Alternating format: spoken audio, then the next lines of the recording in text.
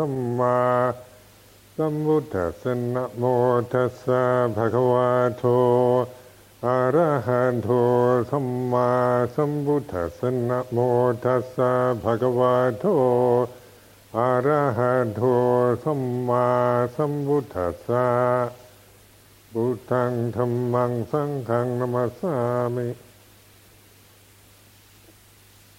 Say a few words this evening on just contemplating the states of mind. Cittanupassana, or the citta, the mind, the mood, the aramana that we experience. Being able to contemplate that, to look at it, to recognize it as an object.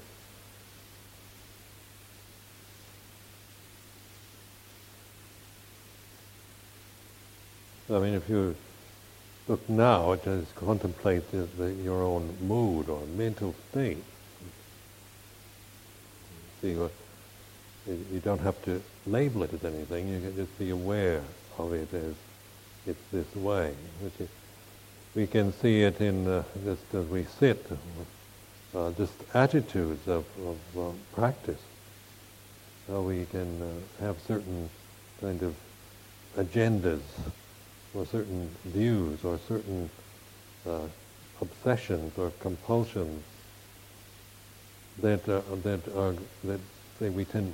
we operate from, rather than contemplate as objects.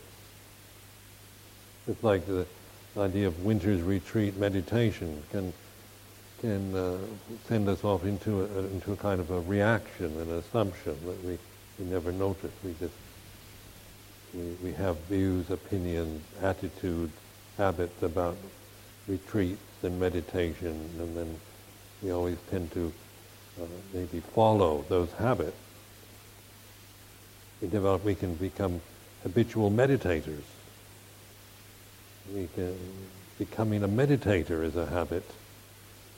That we can feel that we feel guilty if we aren't meditating, or we don't have so many hours a day in meditation, because we're attached to views about meditation, about ourselves, about meditation, about what we should do, and how things should be. Or you can see your own, just how words affect you, somebody's name. And you can observe, just say, somebody mentions somebody you don't like, and you can feel a kind of a feeling of aversion arising in the mind. Or somebody that you have resentments about, or somebody that you feel bitter toward, or just the name, and you can observe a kind of mental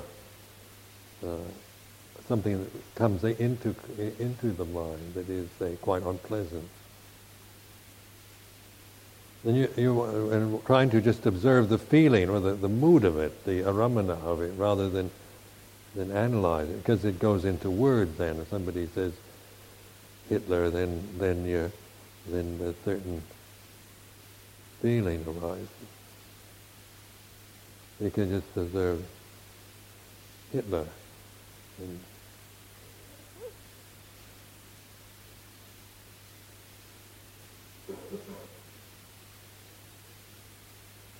we can just say in the monastic life, we can mention names that inspire us, or like when we say Luang Por Chah, it tends to, for most of us, kind of that we have happy memories, or we have a lot of faith or trust. Say Dalai Lama, and then the Theravada mind says he's Tibetan.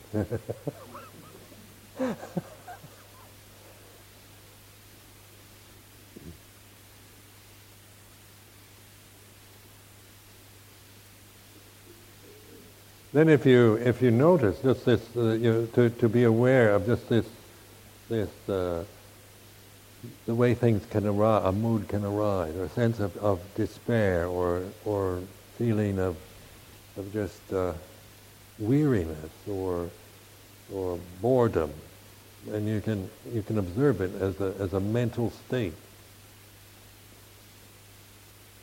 and then relate that to the silence of the mind, like developing the meditation on the sound of silence. And you can just through say bringing into consciousness the emotional habits,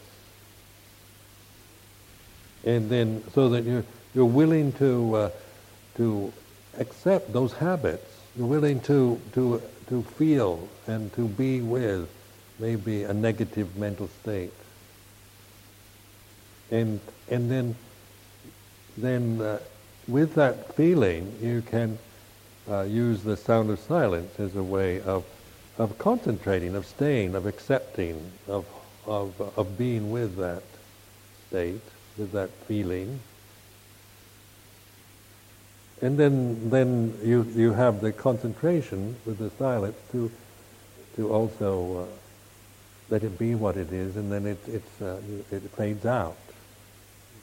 It has a kind of fading out. At least this is how I experience it. Fading out experience. So working with like with so much samatha practices that people try, the emphasis is so much on controlling the mind and on suppressing negative states, so that you're kind of. That's why one needs to have say for that type of samatha practice, you need to have a place where it's very quiet and things aren't going to disrupt you, and things aren't going to say bring a lot of negativity into your mind, because you're going to try to suppress the nivaranas anyway, and to gain this concentration through suppression or through sensory deprivation, through trying to find a situation where things aren't particularly do not arouse negative mental state.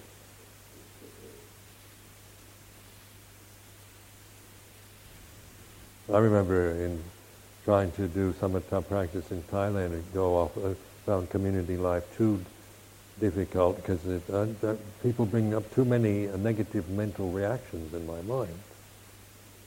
So go off alone. Then I remember going off alone to develop my jhanas and all other kinds of things.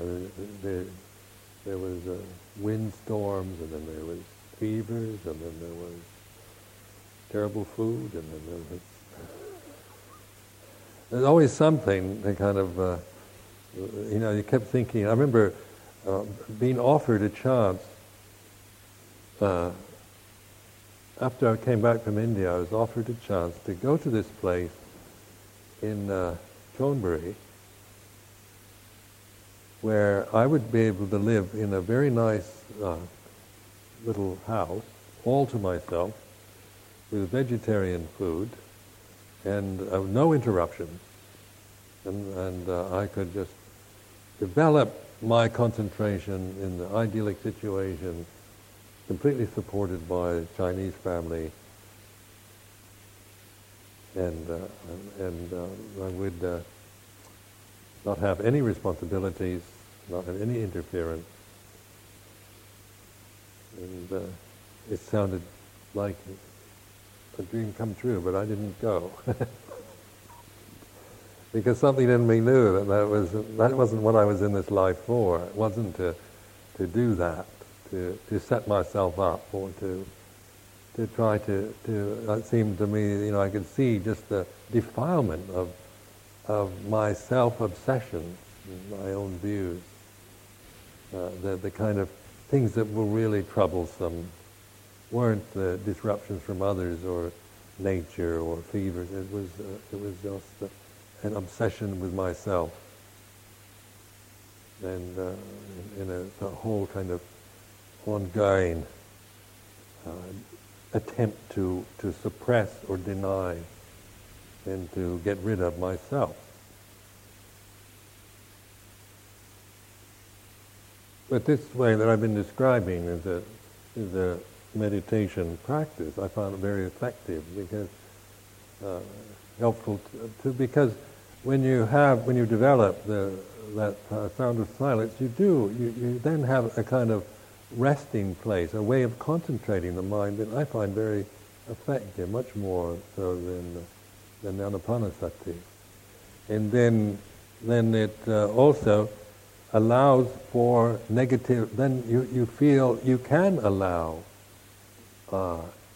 anger or negative or unpleasant or threatening feelings into your consciousness. You feel you know how to do it. You feel a confidence that now you're not just going to kind of get stuck in the same old mental habits of analyzing yourself and always coming out feeling a sense of despair about yourself.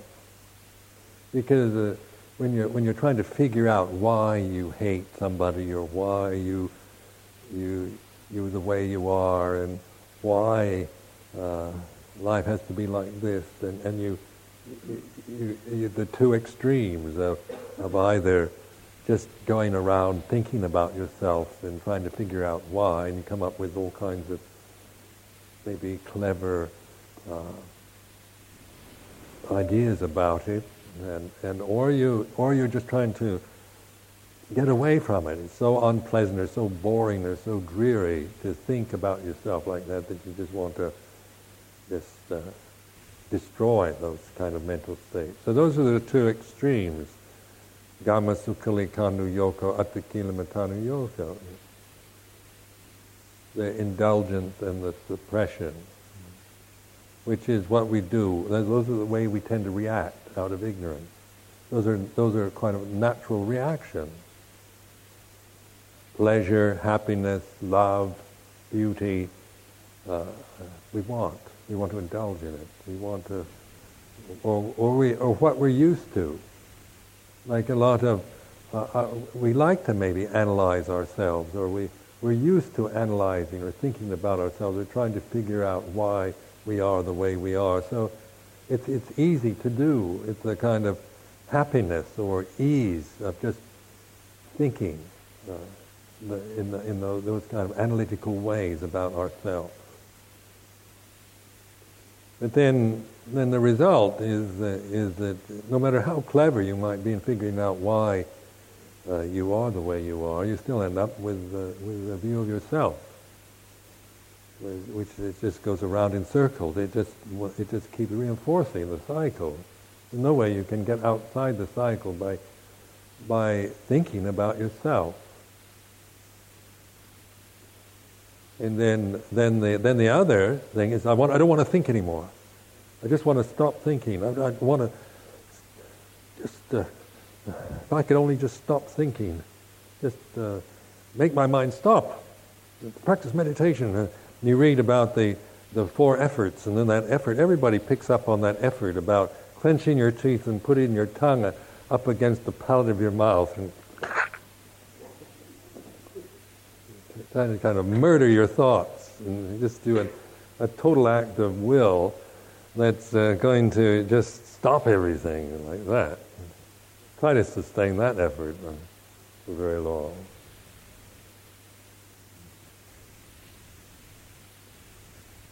So the Attakila Matanu Yoko is the way of kind of self-torture and denial and destruction. And to, like the Siddhartha, the ascetic Gautama, after leaving the palace, the Attakila Matanu Yoga is to deny any kind of pleasure, like eating bird droppings, like this. It'd certainly be a hard practice to maintain.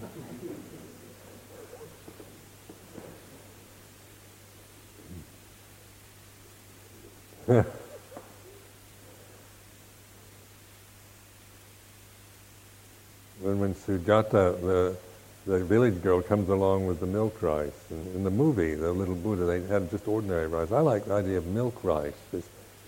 Milk rice always is very delicious, and it's soft, and it's luxurious. At least the milk rice that Sri Lankan people like to make. It's very, very, very delicious.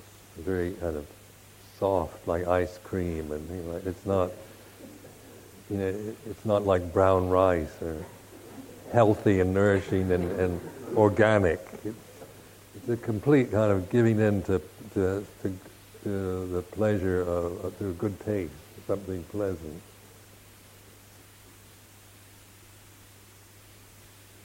To contemplate in your own experience of meditation.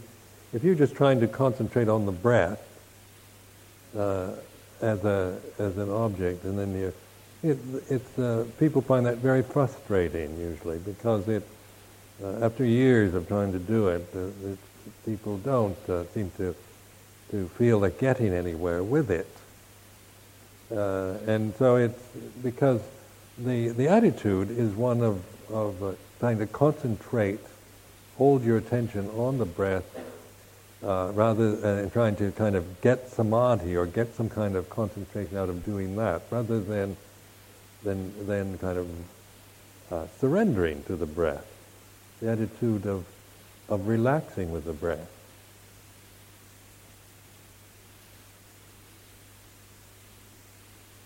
And the one is a very willful imposition, isn't it, of the mind, where you're forcing your mind and with your ideas about practice in trying to get something by suppressing. And the other is an attitude of relaxing, of watching, of surrendering, of these more gentle suggestions to the mind. I think are very helpful, especially to Western people who often have very aggressive natures and very habits of the projection and attaining and getting things. Very much a cultural problem that we all have. We tend to approach life through projections onto it, to trying to get something out of it.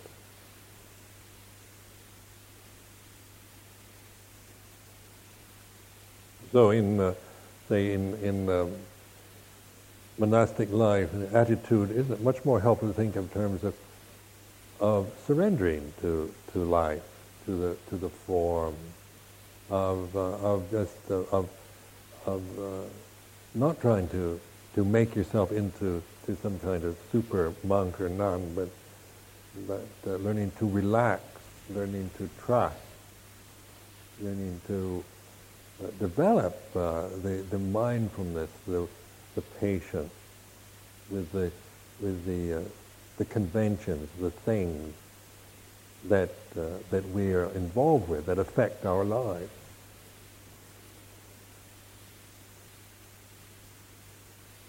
And with the contemplating the body, the four foundations of mindfulness, for example, the body itself, the Gaya Anupassana Satipatthana, now that is observing your own body, contemplating. What do we mean by contemplating? Or reflecting upon the body. This body here, right? You can see it with my own eyes. Feel it. I'm in it. Like this. It's always with you. So so we use things like posture, like the four postures: sitting, standing, walking, lying down, the breathing, the anapanasati, contemplating the four elements of earth, fire, water, and air. Is a way of looking at your body in a different way, of contemplating just the solid element,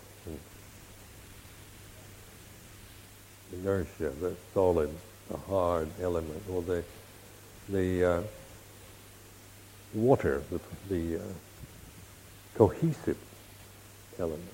Looking at, say, what in your body is liquid, and just contemplating the liquid things of your own body. It's a different way of looking at your body, contemplating its nature, than you do, say, if you're thinking of it in terms of yourself. We don't think of ourselves as liquid. I don't.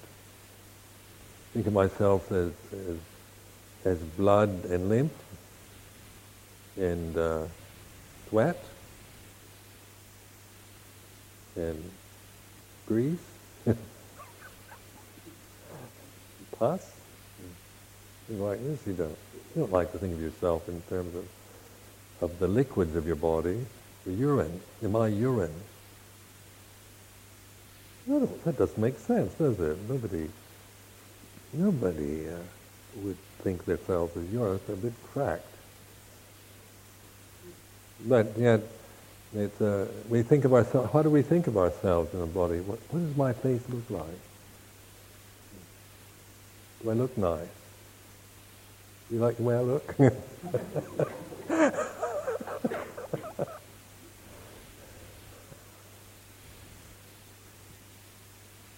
I used to have very lovely eyebrows.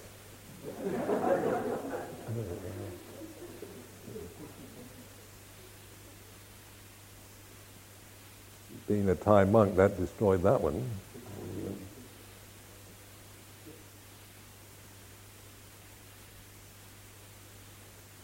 So when we think of our bodies, or we think in terms of it into a vanity or just habitual ways of seeing our bodies, or just not bothering. When you get this age, you've given up. Vanity is not really the problem at this age, but you can ignore it. Just ignore the whole thing, or they bring attention to the fire element, the heat. Think of your body as heat. Contemplate heat. What is heat? Heat and cold. This is a fire body. Heat, the hot body. And then say air, the motion, the wind, that go through the body, the breath, the breathing. And so and then we can bring into space and consciousness. They have the 6 elements, akasa and vijnana. Contemplating space and consciousness, because these are a very interesting thing to do. I find consciousness is something that we're so so much. We are experiencing consciousness, and so it's something that is our life itself, from birth to death. But yet it's like the fish in the water. You're right in it, so you don't even notice it. You don't notice it. Where a fish can't reflect on the nature of water. But a human mind can reflect on consciousness. You can contemplate consciousness. What is consciousness is like this.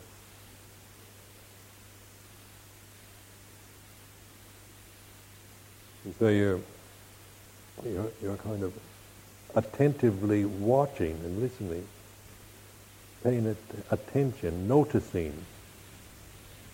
Just by using the perception of consciousness, of vijnana, as something to note, to begin to reflect upon it. What is it? And use words or teachings to contemplate this experience of being in a human body as a separate being, and the experience of consciousness, which is subject and object, of being the whole life, isn't it? As a separate being, we're in this state of this conscious form that is impinged upon by the object, by what we see, hear, smell, taste, and touch. And then the Buddha takes it to mano vijnana, which is mental consciousness, where the mental states are seen as objects. Language, and thought, emotion, feeling. Now, if you don't know how to stop thinking, then of course you just go around figuring it out and end up with and endlessly quibble about what does vijnana actually mean and what's the best definition of sankhara and all that. But like the academics do, but the point of it is to be able to recognize, to know in a direct way. So that's why with the sound of silence, it helps to stop the thinking process. It gives you space, mental space, and so and that gives you perspective on your thoughts and on your feelings, the way feelings arise in consciousness. Interesting, just to observe how just words or tone of voice. Somebody says something in a certain tone of voice, you feel a certain feeling arise.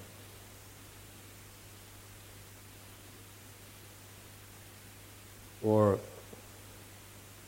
to bring up the things in your life that give you a lot of suffering, memories or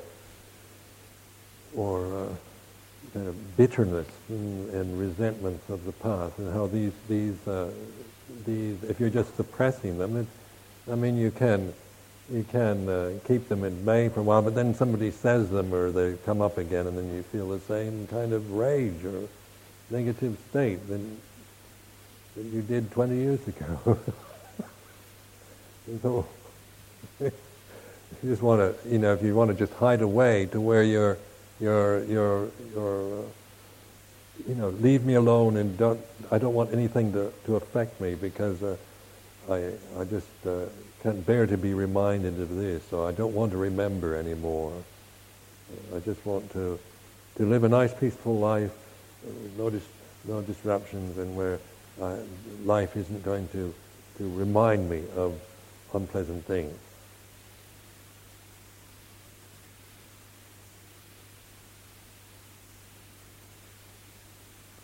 But noting how people die, you begin to realize that you don't get out of anything in this life.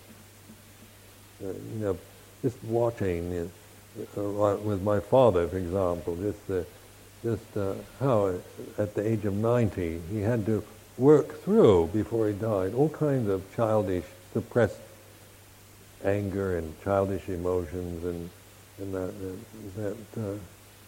that he'd never resolved in his life, and it all comes in the death, in the time at the end of your life. If you don't know how to resolve these things before you die, and as you go along in life. Like what we're doing with meditation as Samanat is learning how to resolve things as we flow along with life. More and more you feel ability to just be with life as it is, so that you're not holding back. You're not reinforcing habit. You're not just trying to avoid anything unpleasant or trying to protect yourself from any pain or misery. Because all of that is karma. Inevitably, it fails you.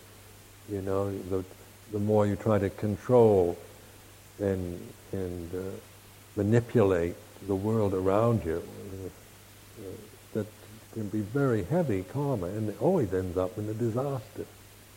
You don't get away with it. So in this way, this is the way out of suffering. The Buddha was saying this is the way out of suffering. There is a way out of suffering.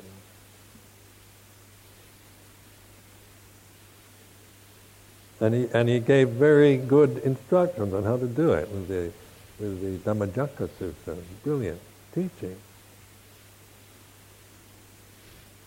Through this contemplation of the way things are. Suffering, its origin, causes, the Kammadana, Bhavadana, Vipawadana, the attachment, Upadana. That's something to really observe. What is Upadana, or holding, attaching, clinging to the five khandhas? And that's the Buddhist way of talking. But try to observe that in your own experience, and not just see it as some Buddhist teaching, but try to recognize what dukkha, desire, and grasping, holding things, what it is as experience, as habit. And so by letting it, say, in the negative mental states and moods into consciousness, by letting them be what they are, and being able to sit with them. And that means that you're not grasping out of ignorance anymore. You're letting something be what it is, and then its nature's to change. So you're realizing its presence, and then when it ceases, you're also aware of the cessation of suffering.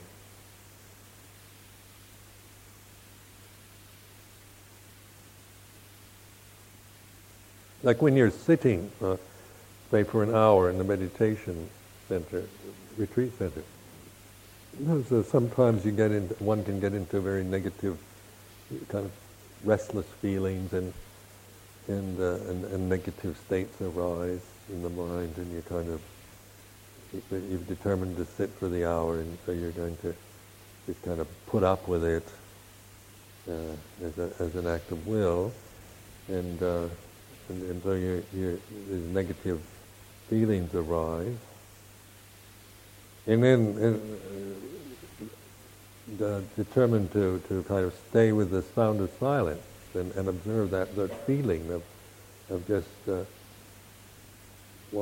feeling restless or wanting to go. Just to be with that feeling, not trying to get rid of it, but just recognizing it as a mental state, being with it, and staying with it, willing to feel it. And then if you do that, if you really stay with it, then it ceases, and you're aware. You feel this sense of well-being afterwards. After you let it go and it ceases, it's really peaceful. Not that. It's a cessation, isn't it? You're realizing cessation of the absence of dukkha, the absence of suffering.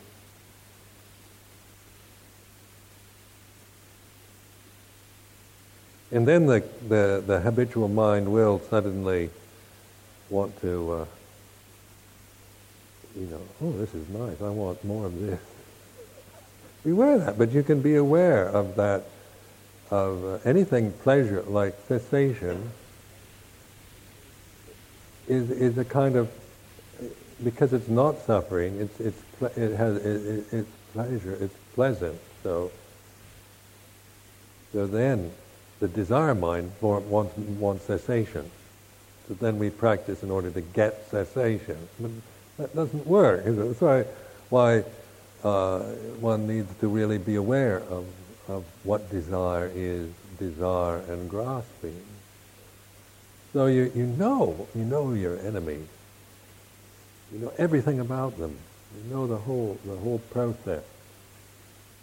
There's no way that, and you can always And it's very clearly described in the Buddha's teaching. So what I'm trying to do is bring these noble truths into something that is that you can realize. Like people talk about cessation, nirodha, as something, a great attainment. And it's something very difficult.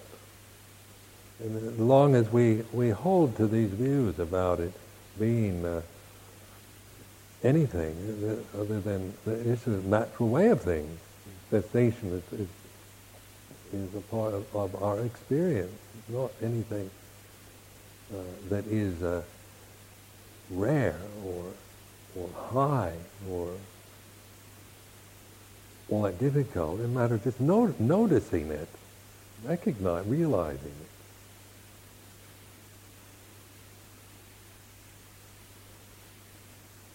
Then you know the path, the samadhi, or the way to practice. It becomes very clear. The right understanding through this contemplation of the first three noble truths.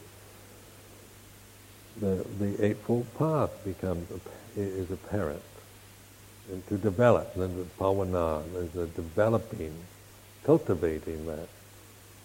So through the realization of cessation, you know for certain there is a way of non-suffering. That it's not just a theory or that somebody else can do it, but you can't. You know that is within your abilities now, and then to develop, to practice is it samadhi, samma sangapo, like the intention, the right or perfect intention or attitude, this kind of, like the understanding, right understanding then leads to the right intention or inclination or attitude. And to samma vaja, samma kammanto, samma achivo, to the responsibility of action and speech, right action, right livelihood.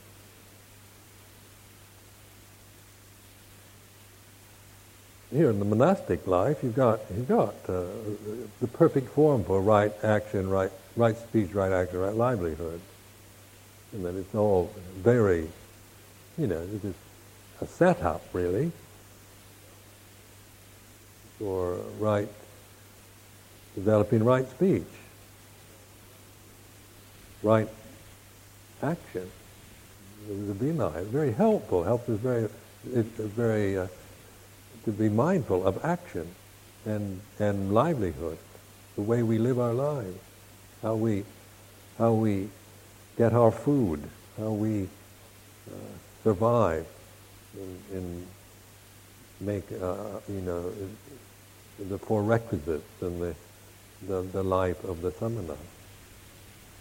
So one can still break all the rules and make a mess out of it, but you don't have to do that. You can actually develop right speech, right action, right livelihood, and it's all very much more clear and uncomplicated, unconfusing in monastic structure, because it was set up by the Buddha as that opportunity for developing samma vaja, samma kammanto, samma achivo. And then the samma vayamo, samma sati, samma samadhi. Right effort, right mindfulness, right concentration. And that comes through this letting go. Samma vayamo, samma sati, samma samadhi through this letting go of the habit formation, and the non-grasping, the non-holding of the five khandhas. But with many of us, there are problems very much like emotional problems, isn't it? And in the Western world, talking just from my own experience and talking and knowing you, all of you, most of you, the problems that arise are very much on an emotional level. You're certainly intelligent enough to figure it all out, and on the intellectual level, but on the emotional level is where we fail, isn't it? Where we get confused. Because oftentimes we do figure it out, and we can teach. We can teach. We give credible, scintillating talks on Dhamma practice, and things like this, and Four Noble Truths, and teach us Samutpada. And certainly, intellectually, people here are usually quite gifted, but emotionally, where are we? And so on the Vedananupassana, Cittanupassana level of contemplating feeling, the sensitivity that we're to recognize sensitivity, the attraction, the repulsion, the neutral sense experiences. And we're contemplating it. We're not trying to suppress feeling or to try to live in a realm of neutral feeling, just become kind of neutral zombie. As some kind of goal, some kind of upekkha achievement. See, sometimes translate upekkha as a kind of indifference, like the Pope's version of Buddhism. The Buddhists aim for total indifference to a world which is evil. So you're just trying to get into some kind of neutral gear, kind of total indifference, totally unfeeling. So that the Vedana of the extreme is you're just ignoring the whole thing. It's not Vedananupassana or Samma Samadhi. But it's recognizing the Vedana as Vedana, seeing Vedana in Vedana, seeing and contemplating the power of attraction, of pleasure, of pain, and recognizing neutral feeling. Being able to contemplate, meditate on it, seeing it as an object, a foundation for mindfulness. And Cittanupassana, the aramana, the arom, the mood, the state of mind, the movement of emotion, the feeling of happiness or frustration. I find it very interesting to observe things mood like frustration or confusion, emotional confusion.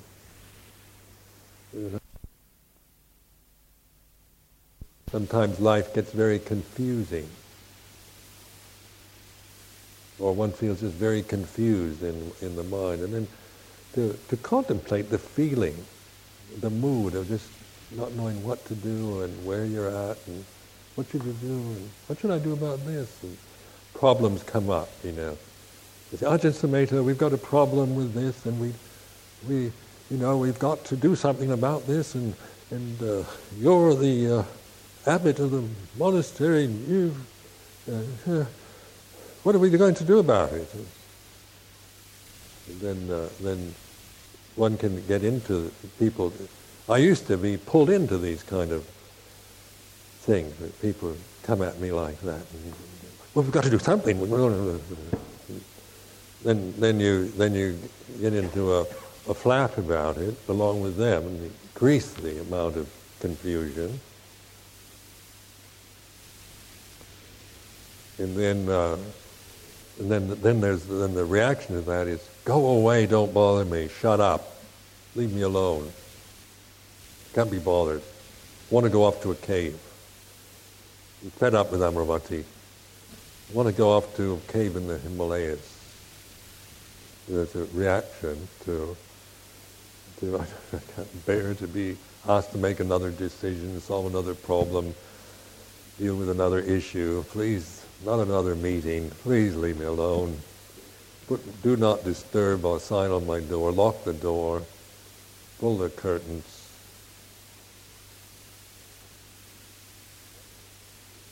One way of handling it.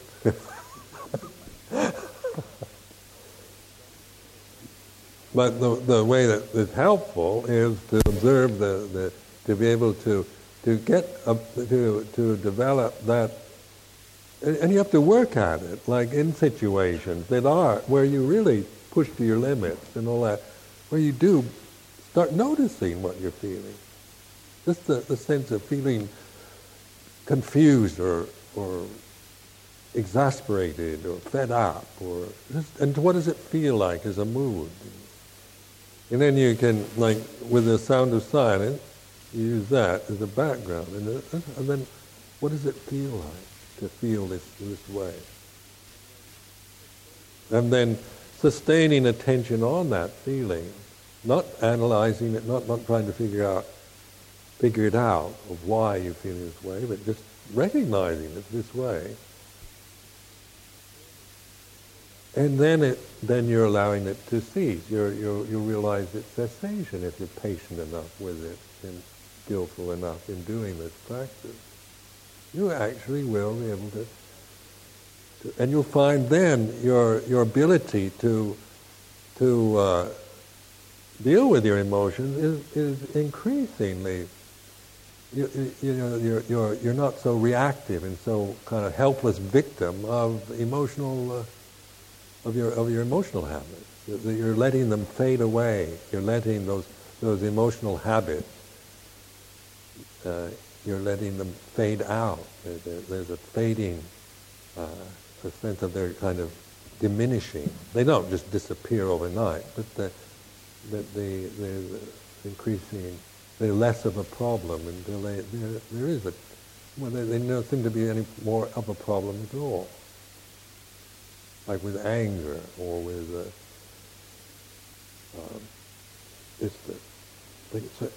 being say just in life where you're feeling pressures on you, people having responsibilities, having to be having to do a lot of things, or having a lot of things going on around you, the pressures of that. One can also use those situations for this kind of practice.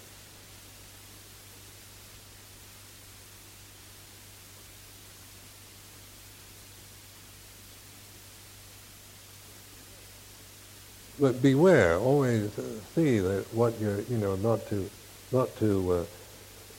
jump for joy because you think you understand. It's an ongoing challenge, and it becomes, as you develop it, it becomes more natural for you to do this, to resolve problems in this way. It becomes, at first you forget, and you easily can slip back into your old habits or inadequate ways of dealing with things, but don't let that discourage you. Because it's just that we're patient and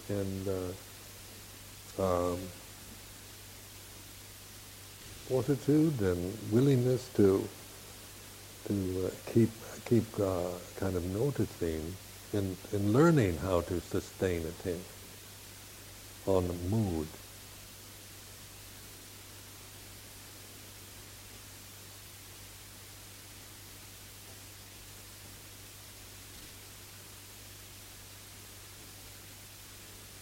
doubt, uncertainty, kind of nebulous, amorphous moods. They're not, like anger is very obvious, it's sharp, or lust.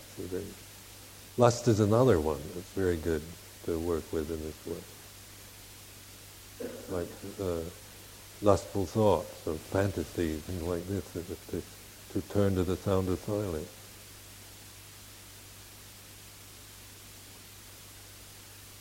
You start going into, say, habitual kind of sexual fantasies.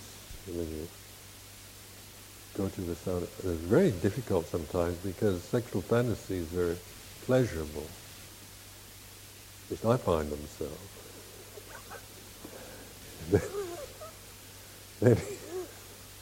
And so then to give them up is like it's like you do have a sense of dying.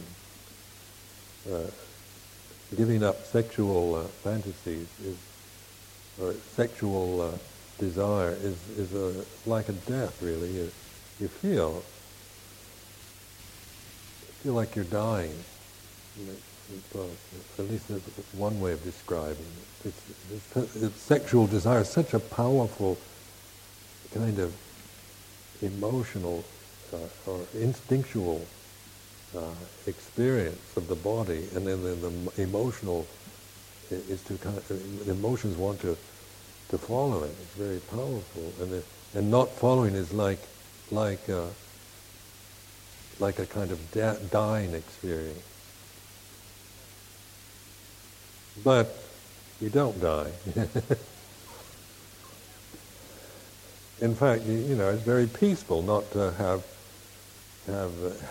this have that kind of thing going on in your mind.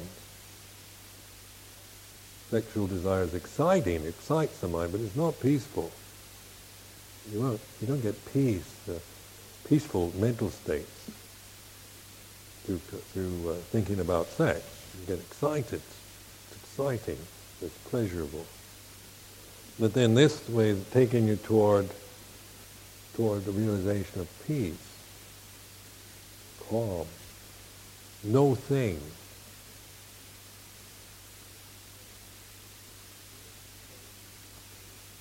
But it's doing it with the right attitude of turning, of practicing with it, not just use it as another form of repression. That's why the right understanding is the important thing. To learn how to see things in the right way, so that you're not just trying to get rid of sexual desires, or you're trying to suppress them, or you're trying to get rid of anger just by suppressing it, or trying to annihilate bad thoughts or negative emotions just by rejecting them. I mean, this is where you really observe if there's any kind of desire to get rid of, in aversion, that recognize also, to use the desires to get rid of bad things, and learn to recognize that feeling of wanting to get rid of, so that you recognize it very quickly, because it can be a very kind of self-righteous emotion. Right, you should get rid of bad things, isn't it? Bad things should be destroyed. That's how we think. The evil should be extirpated.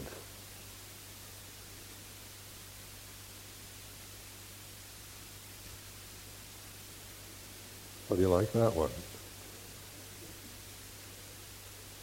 Evil should be extirpated from the mind.